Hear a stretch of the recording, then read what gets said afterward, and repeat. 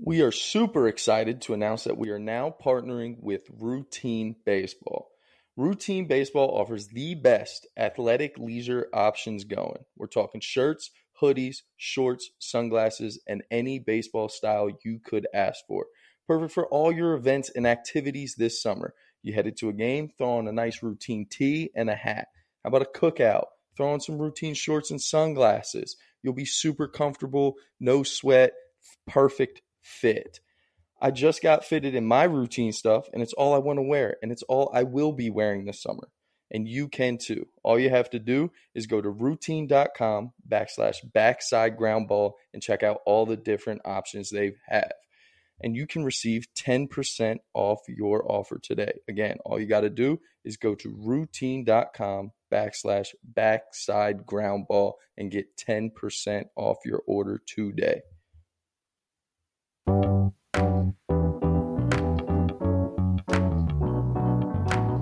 Powered by Riverside.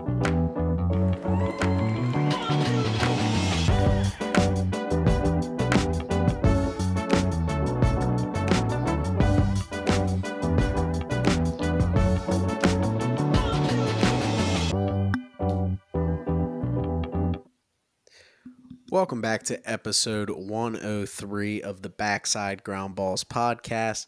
Super excited to be back here on the pod. My name is Trevor Powers, and I am joined by my co-host Dan Galati, as well as back from vacation, producer Phoebe is back with us. Dan, how are we doing today? Doing well. Excited for the pod. You sound stressed. Stressed? Definitely not stressed. Doing well. Sunday scaries hit hard. You can just admit it.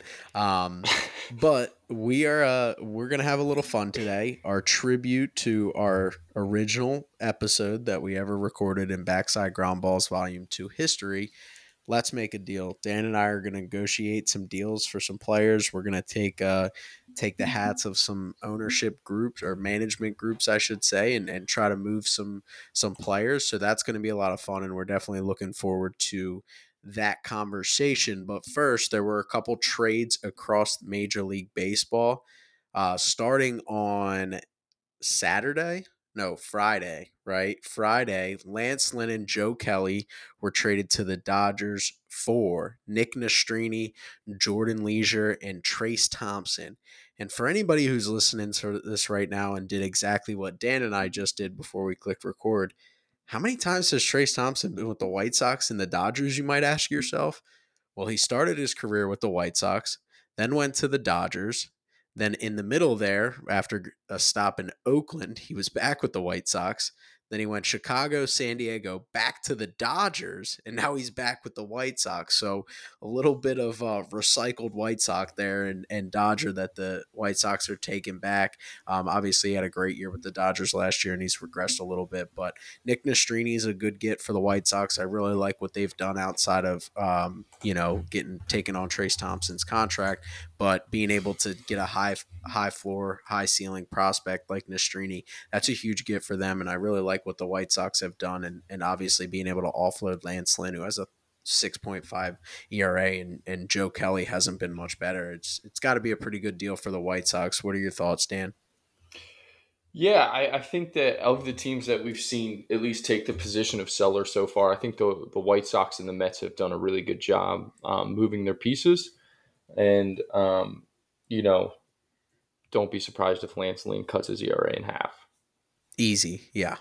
I think so. And not because of anything that they're going to do. I think it's just a guy who misses bats. Sure, he's gotten barreled up a lot this year, but we've seen guys have success. I mean, Garrett Cole's been working with missing bats and getting barreled a lot for the last couple of years. And Nastrini's already penciled in as their number 4 prospect, which, I mean, if you're talking, I mean, I know the Dodgers have a wealth of arms, and they probably don't need Nastrini as much as the White Sox need Nastrini. But you're talking about a guy with a 65 grade fastball, banger curveball, 55 grade banger slider, 60 grade. He has 4 pitches that grade out at above plus, and then you're talking about obviously getting the control under him would be nice, but he's pitching to a 4.03 with 85 strikeouts and 73 innings coming off a year last year where he had 169 strikeouts in 116 innings. So credit to the White Sox and management group for being aggressive here. You're talking about now they've added 2, 4, and 6 in their top 10 prospects according to MLB.com, which is a huge transition from a farm system that outside of Colson Montgomery was not very good, very deep, or really any talent through the minor league ranks there. And then as we transition into Saturday, the news came out that Max Scherzer had waived his no trade clause to go to Texas to the Rangers, and this was a 1-for-1 deal for Luis Angel Acuna. And if you recognize the last name Acuna, that is because it is Ronald Acuna's brother. And being the big bro that he is, he said that his brother was more polished than he was at this time and as talented. Mets fans, don't get your hopes up. He's just being a nice older brother. Ronald Acuna was a top prospect in baseball at this point in time. So Acuna is a good player, high contact, speed guy. I think he has 40 stolen bases multiple times in the minor leagues. He's a little bit smaller and not as twitchy as Ronald is or was at that time, so you're not going to see the power production. But overall, good prospect, being able to get it back and send the money that Steve Cohen flaunts and being able to pay down $22.3 million. And being able to get Scherzer to opt in next year was obviously a big deal for the Rangers, but the Mets sent a lot of money, and the Mets sent a lot of money, and the Rangers returned the favor with sending a pretty solid prospect back. Yeah, look, so far we've seen Billy Epler, I think, do a really good job with the Mets. I think that what you've seen them trade so far is a 38-year-old rental reliever, a 40-year-old disgruntled starting pitcher with a lot of money left on his contract, and he's got 3 lottery tickets. 3 guys who are all tooled up, 3 guys who, if you hit on one of those 3, the Mets are in a good spot, and I'm excited to see what other moves they make by Tuesday. But right now, I really like the position the Mets are in, and good for the Rangers for going all in. Yeah, I like to see the Rangers going all in, obviously, but you're talking about the Mets and adding their number 2 and number 7 prospect already for a team that was a little short on prospects. They just graduated the Alvarez, the Beatties, and the Ventoses of the world. So being able to add guys as talented as that is obviously a huge deal to replenish the farm. And you're right, being able to get guys that were on expiring contracts. Now, I read it today, nobody's going to outbid the Mets for Shohei Ohtani this offseason. That's just a fact. If they want to go get him and Steve Cohen wants to be the highest bidder, there's nobody who's going to be able to match that because Max Scherzer was on the books for next year for $43.3 million.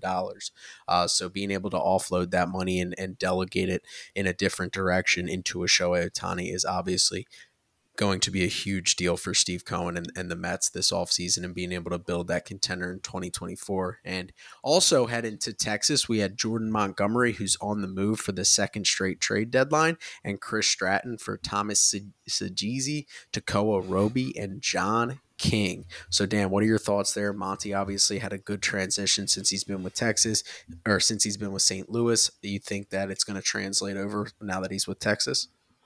Yeah, and again, I think last year, this is probably even an easier transition for Montgomery because he's not going to be the biggest name that's heading into that clubhouse. Obviously, Scherzer is. I don't think the Rangers are still done to this point. You've seen, obviously, DeGrom was out for the year, so they needed a frontline guy to get Scherzer. Nate Eovaldi, who's having a terrific year, goes on the IL today, so they needed an innings eater. That's what Monty does. And then Stratton continued to beef up the bullpen. They had already gone out a month ago and beat everyone to the punch and gotten Aroldis Chapman. Look, the Rangers aren't messing around, and I really like it. And for the Cardinals, they need lottery tickets on pitchers. Like they need to trade anything they can to get lottery ticket pitchers because their pitching is so depleted in that system and on that major league roster, outside of really Tink Hence. So I think this is another good trade for both sides, and I like what both teams have done here to kind of set themselves up. Cardinals for the future and Rangers for right now to go try and knock off the Astros as kind of the AL dynasty. Yeah, I like what the Rangers have done specifically. I mean, being able to get these moves done. Obviously, Acuna is a top prospect across baseball. He's a well-regarded name in the community, but you're holding on at least so far to Evan Carter, and you're being able to bring in the name of the ilk of Max Scherzer, who even if he might not be the 32-year-old Max Scherzer who was winning Cy Youngs and dominating and looking like he was taking a no-hitter into the sixth or seventh every game, he's still a veteran presence that's going to help a team that has not had the opportunity to chase the playoffs very much recently. And it's just adding him into the mix and then being able to hold on to, the Brock Porters of the world, the Evan Carters of the world. You'll take a 1-for-1 deal in that scenario. Obviously, if you're the Mets, you want to get the best prospect available. And we can kind of go into this more detail on Tuesday night when the clouds unfold on the trade deadline. One of the biggest mistakes I think organizations make in a scenario like the Mets is try to get a 4-for-1 with a couple, 20 to 30 prospects mixed in with like a top 15 or no, just go 1-for-1. Get the best guy you can get. You can draft 20 to 30 guys. You can find them in international signings. Get the best prospect you can get the best athlete available and put him in your farm system and hope he develops. And that's exactly what they're intending to do with Acuna. And obviously, he has the bloodlines of an MVP candidate year in and year out. So you can hang your hat on that. And last but not least, since Jordan Romano went on the IL, the Blue Jays got aggressive. They add Jordan Hicks and his 103 mile per hour sinker for Sem Reverse and Adam Kloffenstein.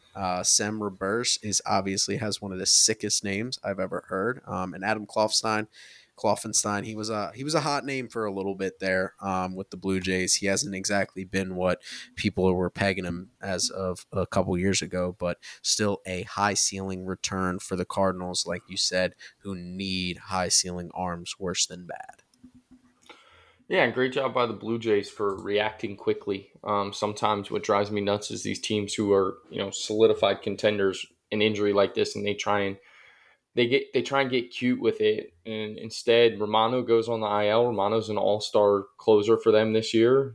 That's a big loss. 2 weeks, whatever it is. Go get the best reliever known on the market, and that's Jordan Hicks. Now, whether or not the Padres and decide to trade Josh Hader, then Hicks is probably the second best closer on the market. But you trade Jordan Hicks if you're the Cardinals because he's on an expiring deal, and you don't need a closer in the position you're in right now. Again, you need lottery ticket starting pitchers to boost that farm system and kind of start to turn it over on the mound. And look, the Blue Jays really, this was a great move by them. Go get Jordan Hicks, who's having the best year of his career. Everybody knows the stuff. It's absolutely insane. He's touched 105. Yeah, he's injury prone, but if you get 2 healthy months in a playoff stretch of Jordan Hicks, and then you get Romano back, like now the Blue Jays have just bolstered the back end of that bullpen. They can shorten the rotation and maybe send one of the starters out to the pen in the playoffs. I kind of like what the Blue Jays did here because, that wild card race in the American, both leagues really is going to come right down to the last day of the season, it looks like.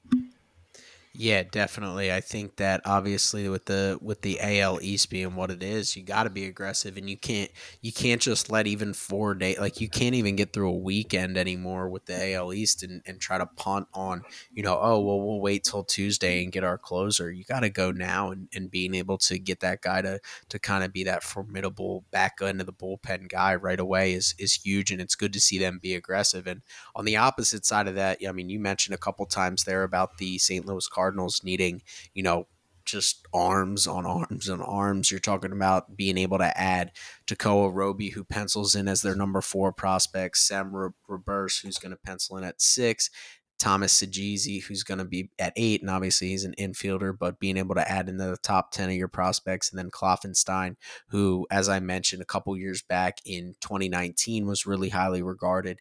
Coming out of COVID was not very good, still showed the ability to miss bats, but he's had a 3.24 ERA this year with 105 strikeouts in 89 innings. So a guy who's a little bit older there, but if he's starting to regain that form from 2019, and we've seen this with the Cardinals, they can pull arms out of nowhere a lot of times. Now you're starting to get where your development can put them in a position to be successful and obviously have potential down the road, which is obviously a huge get for them, being able to add in. And that's just in 2 trades. We'll see if they can even be more aggressive and maybe go get one of those guys like go trade one of those guys like Nolan Arenado or Paul Goldschmidt, which I know they say they're going to hold on to him, but maybe one of those teams like the Dodgers or Yankees will get aggressive and desperate and throw some big name prospects at them. But Dan, we want to get into the let's make a deal. We're 15 minutes in. We had conversations before of if we could do anything quick. I think we did that about as quick as we could without getting into too much detail.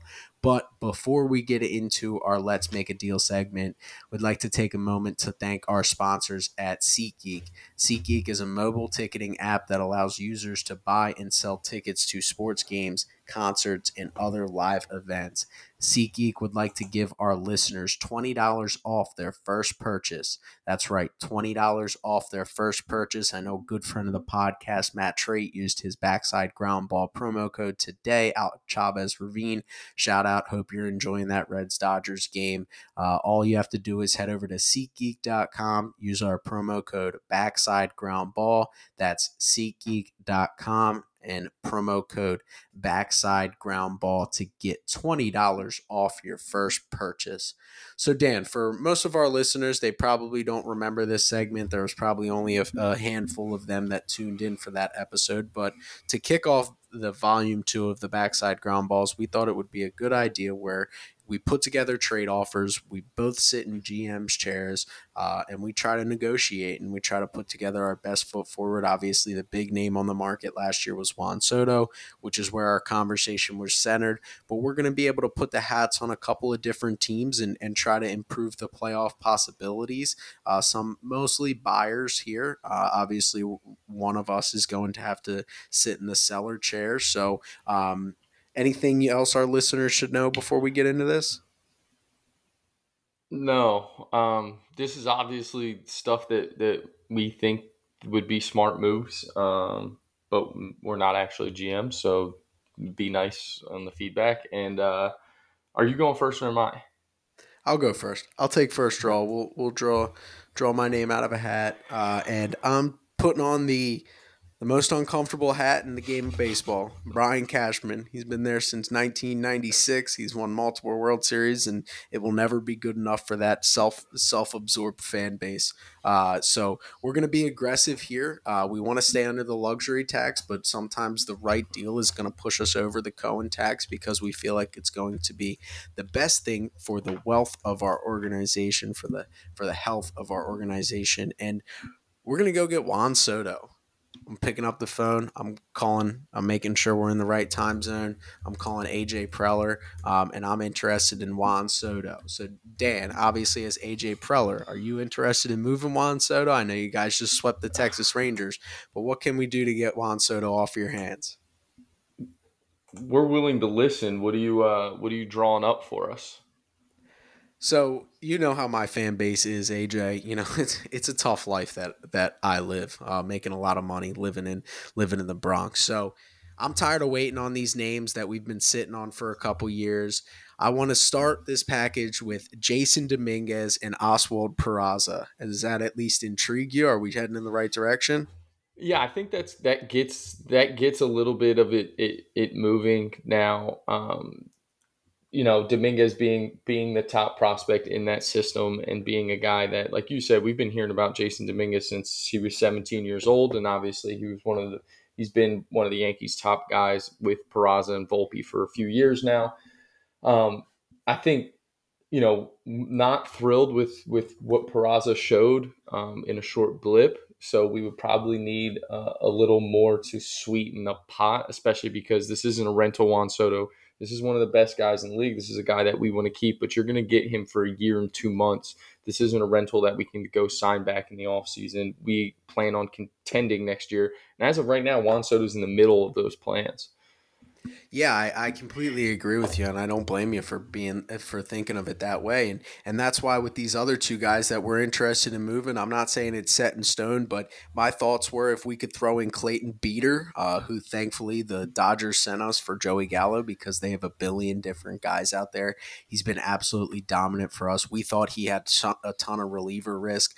He's come out. He's been great this year. He's punched out 101 in 83 innings to a 3.44 across two levels. deals. And I think this will be the kickers being able to get a fourth guy back that's of this caliber, and that's Chase Hampton. He's been absolutely phenomenal for us. He has 125 strikeouts in 86 innings to a 3.53. Being able to get those two guys to sprinkle in with Dominguez and Peraza, we were hoping that would at least move the needle for you. I know it's we're definitely had some debate here, but we think that Juan Soto could be the difference, not just this year, but next year as we hope to build a championship contender. I think this deal is close. I really do. And this would probably make a lot of Yankees fans upset, but I think that Peraza is probably the one that that the Padres would want to sweeten a little bit more just and drop from this deal and get something else, just because look, the two pitching guys, obviously we like the Beaters makeup, Clayton Beaters makeup. He's 24 years old. We need starting pitching. My infield's set. I don't need Oswald Peraza. And I think Peraza's got a lot of potential, and I still think he can be a very good big leaguer. But if I'm sitting in AJ Preller's seat, which I am right now, look, I got Fernando Tatis for a bunch of years left. I got Manny Machado, who I just re-extended, and I have Ha-Seong Kim as well, who and Xander Bogaerts, who I gave 10 years to, and I have Ha-Seong Kim, who's showing that he can play at an all-star level. So I think if the Yankees are trying to pry Soto from the Padres, who I don't think are going to be that willing to sell much if it's not a rental piece, I don't know if that package with Peraza in it gets it done. What say you? Yeah, I would say would definitely be considered to throw in. I mean, if you don't want infielders, obviously, the age old adage is you can take shortstops and move them around the field. But AJ, I'm not going to tell you how to do your job. All right, I've only been doing it since you were still in high school, and you probably attended some Ivy League school, but. We'd be willing to talk on Everson Pereira.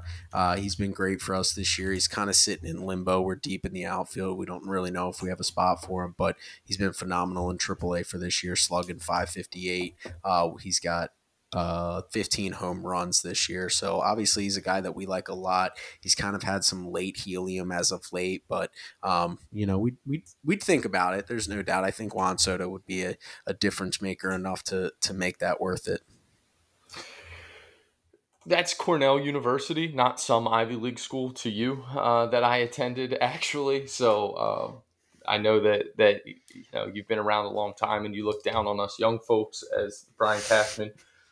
Pereira might be someone that does it, but I it's tough. I don't think that this deal still would get it done for the Padres for Juan Soto at this time, because I really don't see Soto moving unless you're absolutely blown away by a deal. If you're AJ Preller, I don't know.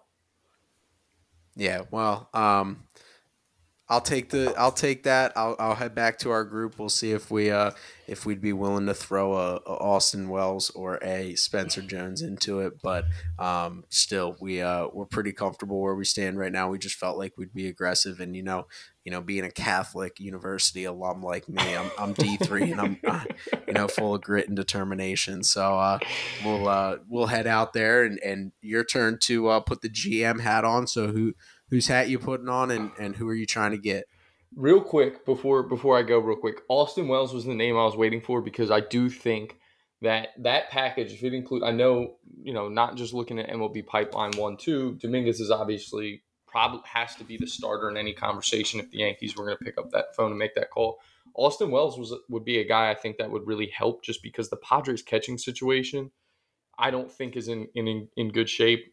They're running Gary Sanchez out there a lot. The farm system needs catching, and I think Wells might actually move that needle a little bit more.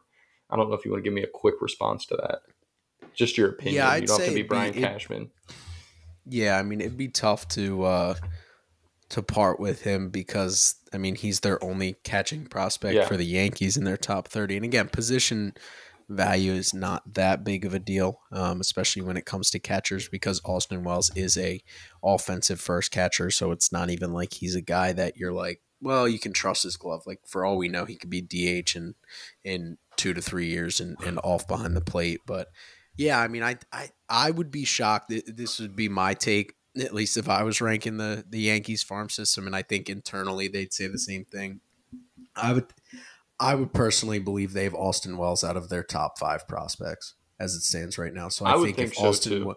if Austin Wells was the one that wouldn't get it done, like Pereira is probably ahead of him as well as Spencer Jones, Austin Wells. I would say Chase Hampton's probably already creeped up into their top 5 as well. So I think if Preller was like, give me Austin Wells instead of Peraza and you got a deal, I think that Soto would be a Yankee in stat and be like, yeah, well, okay, Oh, next. let's hope that So it'd doesn't be happen interesting.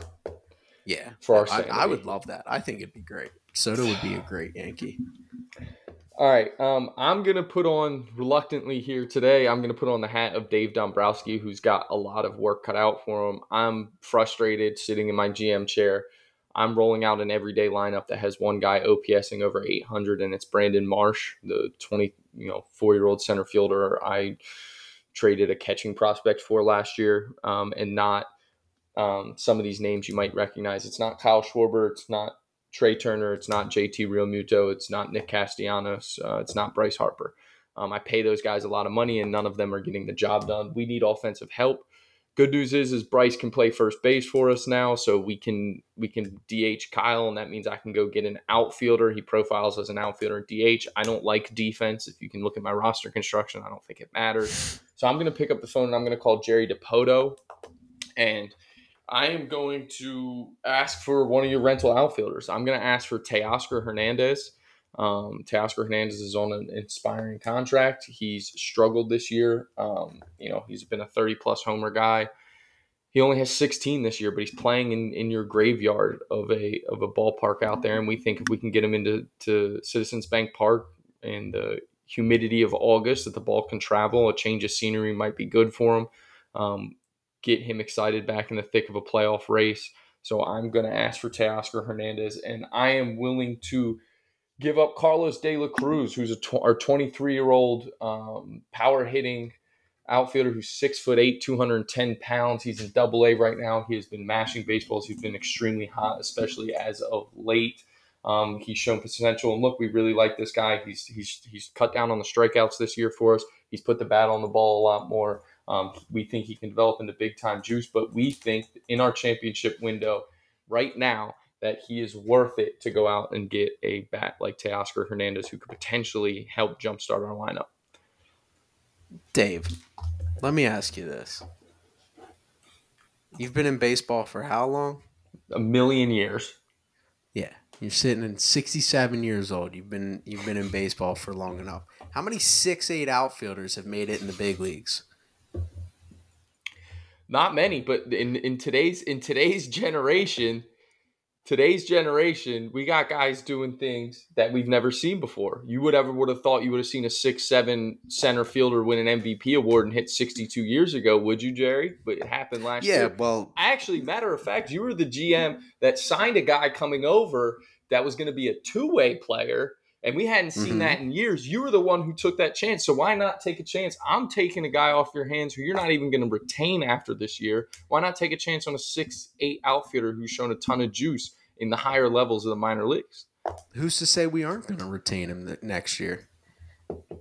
I don't think the Mariners are looking to keep Teoscar Hernandez. I mean, personally, from my opinion, as it sits right now, we got a guy who in our system we believe has been quite frankly unlucky this year. He swings and misses a little bit. We'd like for him to work on that, but you're talking about a guy who batted ball profile is still up there with what we invested in. So as much as I want to make a playoff push for this team, we don't think he's fallen that far off of what he was in Toronto, and we're hoping he's going to regain that in the second half and potentially stick with the Mariners. So we might need to sweeten the pot up a little bit. I'm not completely opposed to getting a 6'8" outfielder, even though when he's on the shelf with feet and plantar fasciitis at 26 and a half years old, I'm going to be picking up the phone and calling you. But we're going to need something a little bit more to take that risk with that big body dude that you're going to send us. If you're calling me when that happens, if we get this deal done, don't be surprised if I've lost your number by then. But all right, I completely understand. I understand why you're hesitant a little bit. So I'll counter and I'll say if you don't want De La Cruz, we'll give you another promising outfield prospect in Gabriel Raconis Jr., who was our third round pick last year out of Florida Atlantic. He's currently in High A on the Jersey Shore. He enjoys the boardwalks just as much as you and I, Jerry. But I think he would fit really nice in your farm system. Look, he's got power potential. We're trying to work on getting him to tap into it. Right now, he's showing more of a double swing, but he's a lefty. He can play both corner outfield slots. We really like this kid, and we think he would fit in your organization as well.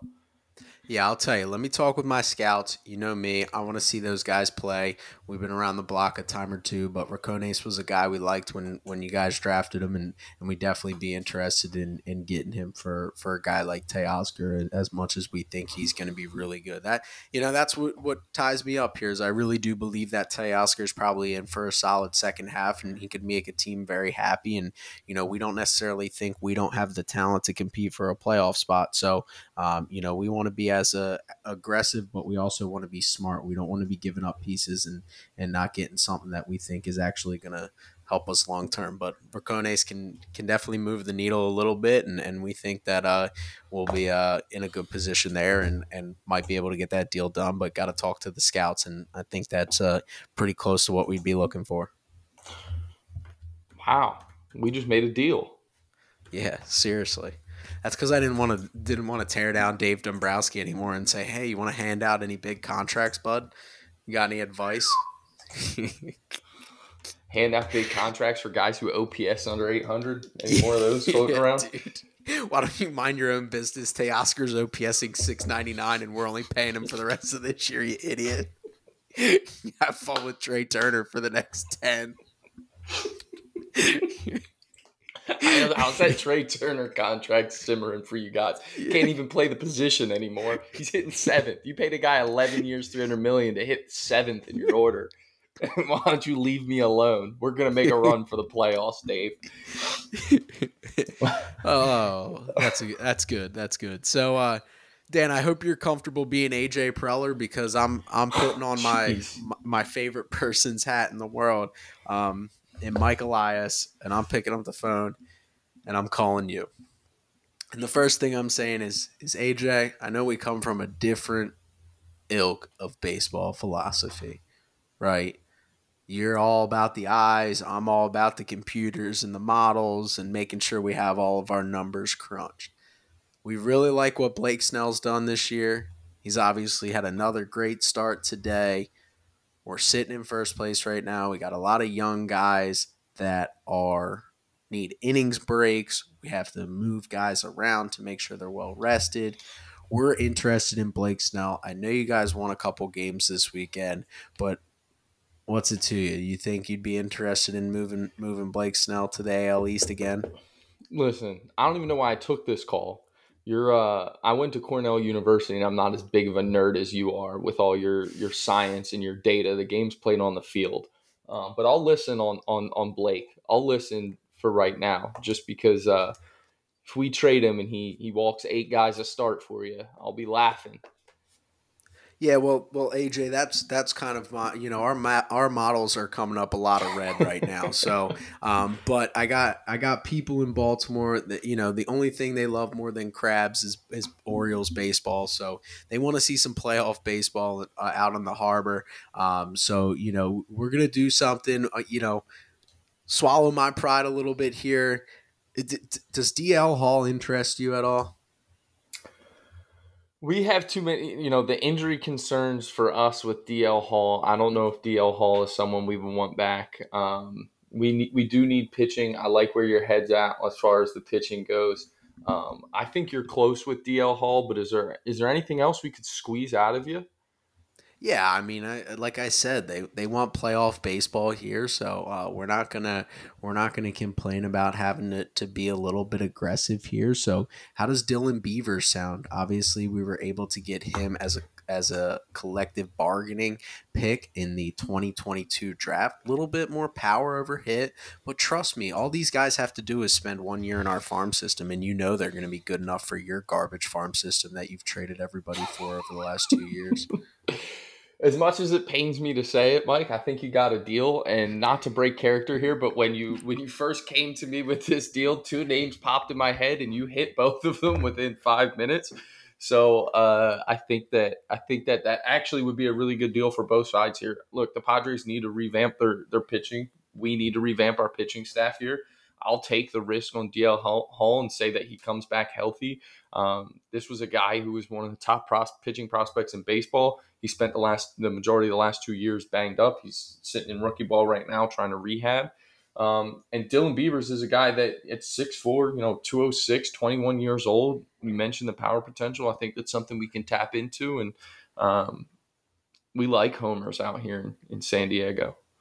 That's fair. That's fair. Models and the eyes both like homers. That's good to know for future reference for when we have to link up for trades again. But we're super excited to get Snell. He's going to regress back to what his expected numbers are. But Orioles fans want to pack the park, and we want Blake Snell in orange and black. So we're willing to take that risk. Perfect. I'm going to slip on Andrew Friedman's cap here of the Los Angeles dream, Dodgers. Isn't it? Yeah, it is. I'm sitting in a good situation, and I'm going to pick up the phone and I'm going to call across the coast, and I'm going to call Billy Epler. Okay, and Billy, look, I know I saw you traded Scherzer. I know things aren't going well for you. Really would appreciate it if you guys were willing to talk about Justin Verlander and could potentially get him to waive his no trade clause as well, because we have all intentions of winning the West again and winning the World Series. And we might even be willing to take some of that money off your hands, a lot of that money off your hands that you owe him. Yeah, I mean, to be honest with you, I just got off the phone with Daddy Cohen, as they call him in Queens, and he was saying that if anybody comes calling, that we'd be willing to sprinkle in some money if we can get them off the books for next year. So we don't even worry about you throwing money our way. We'll sprinkle in some of that contract and make sure that it's good to go. But that what that means, right? What's that? We're going to want the best prospect you can give us. So just keep that in mind. Well, I want to start this conversation with Josue De Paula. He's an outfielder. He's from New York originally, then moved back to the Dominican Republic. He's actually got a couple cousins who are New York icons, one of them being Stefan Marbury, who was a longtime New York Knick. The people loved him. He's an 18-year-old. He's another. I see you guys like playing the lottery. You've taken 3 lottery tickets so far this year. And since you're losing a lot of pitching and your starting pitching needs some help, we'll even be willing to throw in Ronan Kopp, who's a 21-year-old left-hander. And in our system, look, he's shown us a lot since we picked him up. He's 6'7". He's long. He's heavy. And we think he would fit nicely into that prospect pool you got right now. I know you need some arms. Yeah, I mean, you're definitely intriguing me with that name. You'd be shocked to learn. Actually, you probably wouldn't be shocked to learn, but Josue is actually our number 1 prospect in your farm system in our mind. So that definitely moves the needle a lot. Verlander's been great for us recently. I mean, to be the veteran presence that he is and being able to get as many outs as he has this year. But we're going to need a little bit better second piece to move the needle. I mean, like I said, Josue is getting the job done. We're definitely interested in him. We think he's the best prospect that you guys got. But that second piece is going to have to be a little bit better for us. And obviously, we trust your development, but sometimes you got to get a little bit more and got to please the ownership as well, since we're throwing some money in. Well, I didn't. We'll also throw in here for you. We would consider throwing in maybe a former first rounder, but how about a guy who we took a chance on out of Loyola Marymount in the COVID year, and ever since then we really liked him. His fastball plays up in a guy in Nick Frasso. He's done really nice things for us in Double-A so far this year. Would he fit? Yeah, we love guys that throw devastating heaters, so he definitely fits the mold for what we're looking for. We got another deal. 3 for our last 3? Is that what I'm hearing? 3 for our last 3. Yeah. Throw in. Looks I'm like going it. to need you to eat $25 million though on that Verlander contract. If we're going to throw Frasso in there. That's easy. You just got have fun trying to outbid us for Ohtani next offseason, Andrew. Now that you have Verlander on the books for 43 mil, have fun, bud. In all seriousness, that would be probably the biggest thing that would not allow this trade to happen. Would be both those teams looking forward to throwing money at Ohtani next in the offseason. Don't you think? Yeah, the Dodgers would probably want a little bit more. If they were going to give up prospect capital, they'd probably want a lot more money off the books there. But the Dodgers have done a really nice job of resetting their luxury tax here, so it's pretty. I don't know. It'll be interesting to see how it unfolds. But in all seriousness, I do think DePaula is the best prospect in the Dodgers system right now. Dalton Rushing's obviously a guy for them, but I just think DePaula has the highest ceiling. And if the Mets could seriously get DePaula back, I mean, that would be a huge get for them. The Mets are going to want a lot for Verlander. I know Mets fans think they should get a top 10 prospect across baseball, but at the end of the day, I mean, you look at this contract and what they have, it's 43 a year for the next two, including the one that he's playing in right now with a vested option for 35 mil at 42 years old. Like, whew, Yeah, it's that's impossible. It's almost impossible. It's an anchor. You're trying to move an anchor. yeah, for Like a yeah, guy it's who has missed bats at the worst rate of his whole his career. career, Like and that's and concerning. his walk And rate has doubled. right, he's not 30, so it's not like oh he's having a down No. year. It's like you that raises question marks when you're in your 40s. Where do you're high on DePaula, which I am as well. However, where are you at on Maddox Burns and Gavin Stone? Maddox Burns is a guy I love him actually. Me as He's a guy well. that I've been on for a couple of years now. The command is just wonky. I mean, he's your typical late first round pick for the Dodgers and a guy that's just gonna, you worry about the walks. I mean, he had 45 in 44 innings last year, and he has 51 and 67 this year. But he's pitching to a 3.19. He just can dominate. Like his stuff is He doesn't get hit. so electric. Like yeah. So he's a guy that you just trust. I mean, Bobby Miller was a little bit similar. There was reliever risk there. And they've obviously been able to turn him into a top of the rotation arm. And, with any Dodgers upper level minor leaguer, I think they're always overvalued a little bit. And I'd probably say the same. That kind of is the similar thing about Stone. I always love a guy that throws a good changeup from the right hand side because it's going to at least be able to negate lefties and have something that's moving away. But he's not a guy that, like I said, I have those young guys with high ceilings ahead of a guy like Stone, just because I just trust the Dodgers' ability to turn a Maddox Bruns into a top to mid rotation arm more than I think they have the ability to milk a Gavin Stone. Plus, there's no need, right? Like think about it Right. that way. Like you talk about like the guys that they have behind Stone or in front of Stone, the Emmett Sheehans of the world, the Bobby Millers of the world, Walker Buehler coming back, Clayton Kershaw getting healthy.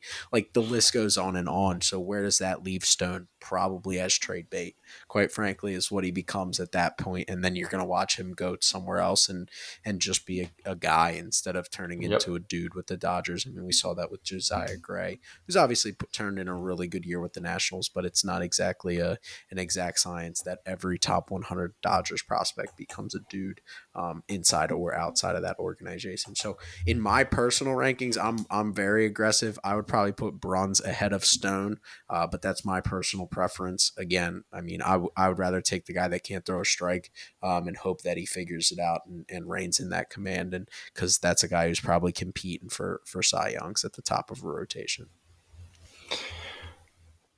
Yeah, I love Bruns too. That's about all I got in response to that.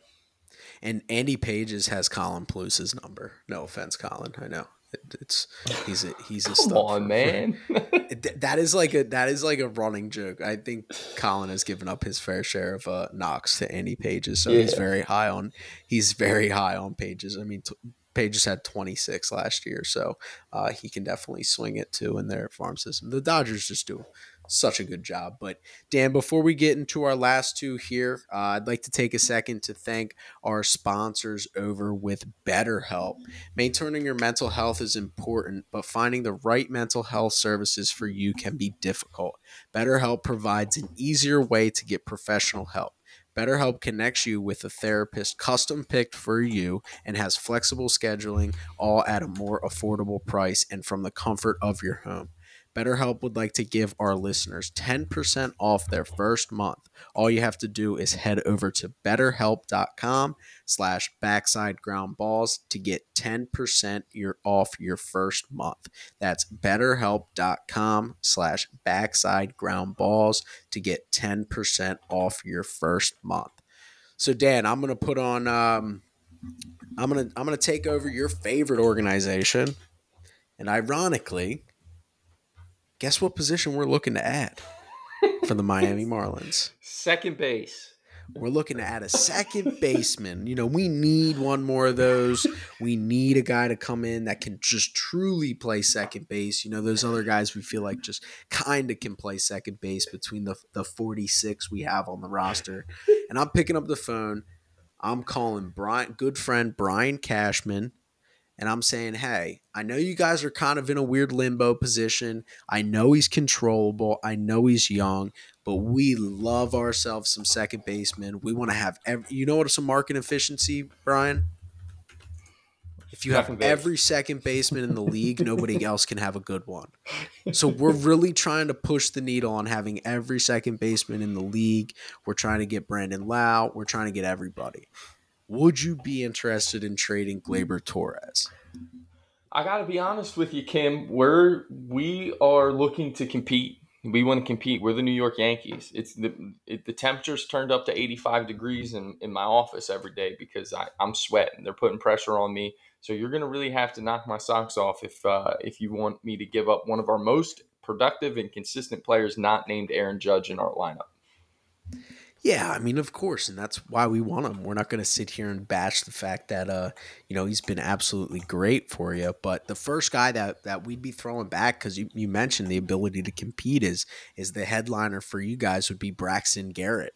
He's a guy that we've really liked, and the stuff has translated a little better at the big leagues this year. There's a ton of strikes, only 17 walks in 106 innings this year with 117 strikeouts. Does that name at least intrigue you? We like Braxton. Listen, we feel really good about our starting rotation. We don't know what's going on with Frankie and his arm. Did you watch the game tonight? What are we watching tonight? Did you not just see how many runs Severino gave up? Listen, Kim, you want another second baseman, you're going to have to hear me out. We don't know what's going on with Frankie's arm, so I will listen in on Braxton Garrett. All right. You're just taking the detour just to get to the same spot we needed you to get. So that throws in the next guy. He's a guy that we really like. Obviously, he had some injuries over the last couple years, but that's Jake Eder. He was obviously he came out of nowhere for us a couple years back. In 2021, he was dominant. He's been back this year after getting Tommy John, but he's only thrown 39 innings, so nothing to put too much stock in. Stuff seems to be back. The command not as good as it was in 2021. But we really believe in that guy's stuff and being able to get you guys two left-handed starters there that look like they could be impact pieces. Is that kind of moving in the right direction here? You know, I'm really struggling to get there because although I'm looking to win, Kim, this year, and I like Jake Eder. We trust what you guys do with your pitching in the minor leagues. But I need help, and I need help offensively. But I'll tell you this. I'll throw a wrinkle back at you, Kim. If we can get maybe Billy Epler on the phone here and start talking about a guy like Tommy Pham to help me every day in left field. My poor managers had to write in 20 different left fielders in the last 3 years into the starting lineup. I need an everyday guy who can go out there who's having a good year against righties and lefties to be able to play every single day for us. So if we can get Billy on the phone and you can maybe work Tommy Pham into this deal, I think you got yourself a deal, and we'll give up Gleyber Torres. Okay, I don't really know how to reach out to Billy Epler in this scenario. We don't. So, yeah, I mean, sure, that would be interesting to me. I thought you were going to ask for one of my position players, but I was going to say, have you looked at our offense? We suck too. But So I was also going to throw in for just good measure was going to be Jose Gerardo. You know us, we hate guys that can hit for any form of power. He's a power over hit guy, so that means we need to get him out of our farm system immediately. But we liked him when we signed him, but he started to hit too many homers in BP that we wanted more ground outs to the opposite side of the infield. So we're trying to get rid of him, and I know you guys developed those guys pretty well. Yeah, I don't know. This is a weird one for me. I don't know what it's going to take for the Marlins to get Apparently, we got to call Gleyber Torres. Billy Epler too. Well, that would make sense to me. They need big league offense, and like you said, the Marlins, unless that I would have to imagine in order for Cashman to move Gleyber Torres, they have another deal up their sleeve. Because yeah, I don't think the Marlins can get Gleyber, in all honesty. Like detached from this, right. I don't know why the Marlins would even want Gleyber. Want another second baseman? It's a bit. She is running a bit down there. She has to be.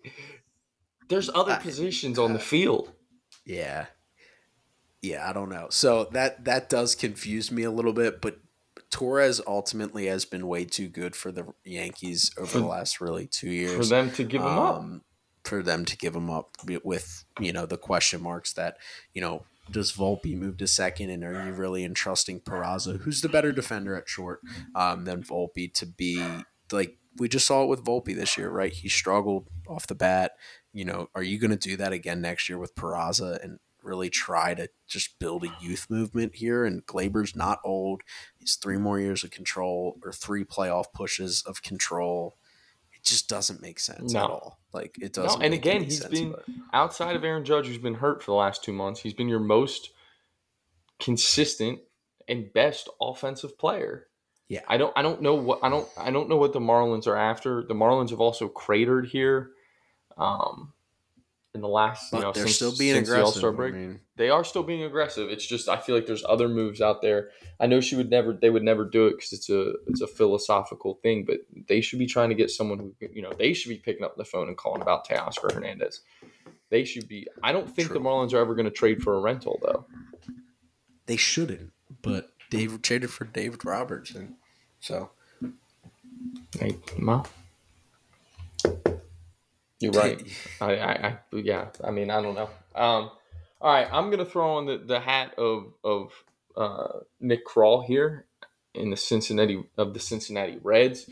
I'm gonna pick up the phone and I'm gonna call Rick Hahn because I see he's having an absolute fire sale in Chicago. He's moved a bunch of pieces. Listen, Rick, we didn't think we'd be in this position. We really like.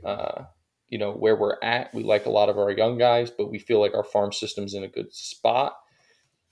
And I know you don't want to move him, but we think we could maybe get you to start conversations on Dylan Cease. I'm listening. I'm going to start this conversation. We're going to give you a big leaguer. I'm going to give you Jonathan India. 2 years ago, he was a rookie of the year. He could come in. He can play infield for you right now. Jerry knows who he is. It's okay. You don't have to explain it. He'll love that. He wants to compete next year. He's got a lot of years of control left. And then, look, we're going to go and we feel like we're really stacked and young on the infield, so we'd also be willing to give you Edwin Arroyo, a 19-year-old shortstop in high A for us. And we're also going to give you Connor Phillips to just really make you understand how serious we are about potentially getting this deal done and getting Dylan Cease, giving us a young, controllable starter that can help us not only make a playoff push this year, but the next several years where we expect to be. Hey, I'll tell you what. You take Edwin. We have Edwin as your number 1 prospect, but as I said, Jerry Reimsdorf, he likes to run things around here like he's a buffoon. So take him out, replace him with Encarnacion Strand, and I think we might be able to get a deal done because we need guys that are going to replenish the squad for next year.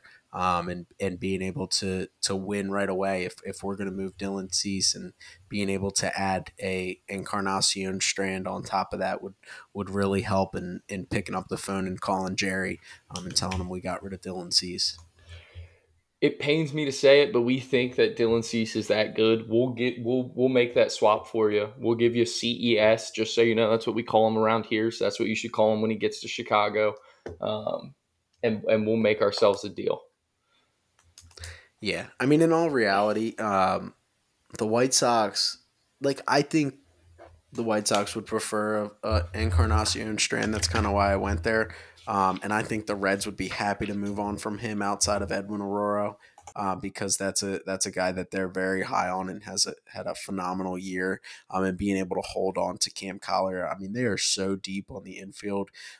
I guess the kicker would be, obviously, if the White Sox really intend to win next year, which they probably shouldn't, but being able to add Connor Phillips is knocking on the door, and he could be it depends on what your scouts say. It depends on what your data says, but I'm not saying he's Dylan Cease, but he's a guy who has missed a ton of bats this year. I mean, you're talking about 139 strikeouts in 87 innings. If he could come up and be a mid-rotation arm or an impact arm right away, he's been really good in AAA since making the move. It'd be interesting to see if they would actually be aggressive on that. I think they'd have to get more guarantee from pitcher and maybe more high ceiling from a position player like India plus there is nobody in this system that would be that. But if you could have a guy who is more closer to the big leagues, more just higher floor, kind of pencil him into your rotation next year for the White Sox. I think it could get a deal done, but I would be very shocked if they moved Dylan Cease. But I like the fit with Cease with the Reds. Don't you think do you think that there would be any holdup for Cincinnati on Encarnacion Strand just because they need someone to replace Votto, and or do you think they believe they're going to get enough power out of Benson, De La Cruz, and McLean? No, I don't think there would be a holdup. I think history tells you that not to those up the middle guys are the ones that are for a Dylan Cease. No, I don't see them balking at a Encarnacion Strand just because they worry about who's going to play first. I think because you can find value on the edges of first base and corner specific prospects and find that power. I mean, the Reds know as good as anybody. Artides Aquino was a guy who came in and flash in the pan power guy, and depending on what you view Strand as in terms of, I mean, his minor league numbers are absolutely bonker. You're talking about a 300, 400, 600 slug guy with 56 home runs and what looks like 211 games, so a little over almost a year and a quarter. It looks like a full season ball. So you're talking about a 40 home run guy pace in minor league baseball. But I'd be hard pressed to imagine that with the other guys they have, the Martes, the Aurora, Cam Collier, the guys that they possess, and they love their high ceiling guys. That's what the Reds do. That's how they ended up with Will Benson, is being able to get those high ceiling guys that they wouldn't trust the fact that they could find their next high ceiling guy on top of him if they did have to move on from Encarnacion Strand. Well, and I just think if you add Cease to that, they obviously are so high on Hunter Green, and they're so and I'm high on Lodolo, and I think they are too if those guys come back healthy. And then you're rolling Cease, Lodolo, and Green out And there, Abbott. and Abbott. I mean, that. That's Do they really this Reds need a team. Cease? This Reds team, I think so for this year, and then moving Yeah. forward, you would have them. I mean, I think you're never not going to have Yeah, of enough course. starting pitching, especially when they're all young like that. Those other guys where you don't, they're going to be exceeding innings limits like we've talked about before. So they would be if they were to be able to pull something like that off. How legit they would be not only this year for the rest of this year if they just took over first place again this weekend, but this year and beyond. Yeah, I completely agree. So before we get out of here, Dan, call your shot. Who's the biggest name that gets moved the rest of the deadline here? Oh, I didn't have any time to. We kind of just talked about a lot of names. Verlander is probably, in my mind, the biggest name. I don't think the Padres are going to sell. The Cubs are now not going to the Cubs coming out and saying they're not moving Bellinger, who's a rental, is bonkers to me because I know you're hot right now, Cubs, but like this is honestly one of those times where where a team gets hot and it hurts the organization. As weird as that is to say, because to me it's like I still don't see. I don't think the Cubs are going to get into the playoffs. Even if they do, I think they have so many holes that they're not going to make enough noise. Why wouldn't you go? Bellinger would be one of the most valuable players moved at this deadline. You'd get a haul for him.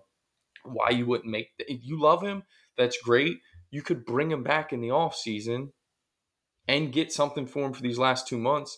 I think just because they're 12-4 here in July, or since the All Star break, whatever it is, which is great and all, and it's fun, and I'm glad their fans are probably happy. But to keep Bellinger just seems like, and I think they're probably going to keep Stroman too. So I just think that's so dumb. So I think Verlander ends up being the biggest name that hasn't moved yet that gets moved. Yeah, I mean, I'm looking at the standings right now. You give me the Cubs at 3.5 out from a wild card with the Padres chasing them at 5 out. Taking the Padres with a game and a half behind any day of the week, and they just came off a sweep of the Texas Rangers, which was obviously a huge one for the Padres, and you get the Padres rolling. Yeah, I don't know. It's a seller's market. I mean, you look at the hauls that the Cardinals got 2 days before the deadline, being able to add those names. I mean, I'd be hard pressed if maybe one of these fringe teams. I mean, even a Verlander, like let's say the Dodgers push all the way to Tuesday and they just don't like what they're getting. Like who knows? Maybe they do call up and for Verlander and say like Dalton Rushing's yours or Diego Cartaya is yours, and they have Alvarez, but that's we saw it with the Giants and we've also seen it with the Braves. Like you never have enough catching depth, talented catching depth. Like that's never a problem. And then throw in a high name starting pitching there too, or even a Dylan Cease. Like who's to say the White Sox have done such a good job with the prospects they've gotten back? Some of these teams that are looking to buy and they just want to get aggressive. Again, if the Dodgers come calling, I know they're easy to use, but off the top of your head, it's so easy to think about the prospects they could move, or even the Orioles come calling to the White Sox and say, hey, we really want Dylan Cease. We think we got a shot this year. We think we got a shot next year. What's it going to take? And they start throwing around names like Heston Kjerstad and Kobe Mayo and, on the Dodgers side, Dalton Rushing and stuff like that. So I would say that one of those two names I think could get moved. I'd put the chances at 45% more than 55%. I think it's less than 50% chance that they do get moved. But I wouldn't be surprised if some of these big name teams do get desperate the closer we get to the trade deadline. And I think you see it with the reports that are coming out from a lot of the media is it's a seller's market. It's a seller's market. It's a seller's market. I think that's being pushed by the sellers to get like, oh, you see it with the Mets, right? Oh, the Mets are only going to trade Verlander if a team gets desperate. I think that's being pushed by the Mets because they know it's such a seller's deadline. So they're making these teams almost have the perception that they're not going to move it. So come more aggressive and maybe they can get a prospect that they weren't thinking that they could get. But I think if Cohen does want to win in 2024, he's got to hold on to Verlander anyway, because that rotation outside of those two that they just let walk, now they've let DeGrom, Scherzer, and Verlander all leave the organization in the last 8 months, and that's not exactly a contender for 2024. To me, so what though? Like, so what? I mean, Kodai Senga looks good. They have the money. You said it. No one's going to outbid them for Shohei. They call it the Cohen tax for a reason. Who says he doesn't go throw a bunch of money at Stroman, Snell, Nola, Giolito? Stroman will never be a Met, but Oh, you're that's right. right, because of what happened before. Sorry, I forgot. Okay, so Giolito, Nola, like, you know what I mean? And that 2 minutes you were just talking just made me more and more angry talking about how it's a seller's market that the Cubs now are not going to sell. Such Yeah, a but just a even then, rash decision. It's but just again, it could be just getting in with your beat writers and saying, hey, that's true. push the fact that we're not selling so that teams It get more drives the aggressive. prices. Like, Yeah. yeah, like it's going to drive the price up if teams think they have to give. I mean, again, if I'm the Cubs and I'm sitting there and one of these teams that needs a left-handed bat, like if the Yankees start throwing around some of those names that we talked about, any of them, one of them, Chase Hampton, and for Bellinger, I'm going to be like, yeah, I'm listening. You know what And I'm Cody, saying? we're going Like, to offer you 7 years in the offseason to come back. yeah, I don't understand why that's a conversation for after the deadline, but why teams don't have that conversation more of like, hey, we Is it like you. tampering? No, it can't be. because he's on roster. It's a right? conversation, right? Yeah, it's negotiations. They're your property at that point in time. Is like, hey, Cody, we love you. We think you'd be a great fit for our future. Go win a title. Go compete for a title. Go grind. We'll give you. We'll be interested in the offseason. Stroman did it from a press conference. He said, "I love Chicago. And think I hope if they move me that they're still interested in me in the offseason." You just like that's a layup. Like, hey, Stro, go pitch for this team and come back in Chicago if you like it so much. about what the Yankees pulled off in 16 Yeah, with Chapman. yeah, exactly. And so I don't know. Like, I don't understand that conversation doesn't get have. It was the Bryce. I remember getting frustrated because the Nats, ownership didn't want to move Bryce Harper, and it was like, why? If you trust him that much, like, why can't he go play for another organization for 3 For months? 2 months. And then if you offer him a number they can't turn down, they will be back.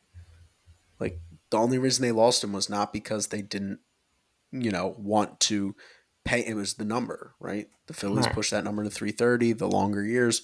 That's the only reason they lost him. It's not because he had ill feelings about the No. Lerners and the Nats. Like, it's weird. It is something that I don't understand. I would love to talk with somebody who had better knowledge of why and maybe find that out. But any closing thoughts before we get out of here? I know we just had a pretty long closing thought from the both of us there.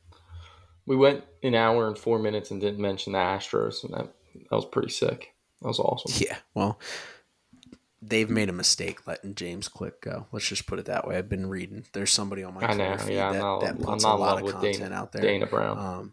Dana Brown's not doing a great job there. Just not making smart moves, basically, at the end of the day. And we're all tired of you guys anyway. So go away. Thank you to our listeners for tuning in, as that will conclude our episode for today. Make sure you're subscribing to the podcast on all podcast platforms, including Apple Pods, Spotify, and anywhere you find your podcast. We post episodes every Monday, Wednesday, and Friday, always hitting your feed at 7 a.m. sharp. Don't forget to follow us on Twitter at BacksideGB, Instagram at BacksideGroundBalls, and TikTok at BacksideGroundBall. And most importantly, make sure you're sharing with 5 friends, and we'll see you next time on the Backside Ground Balls podcast.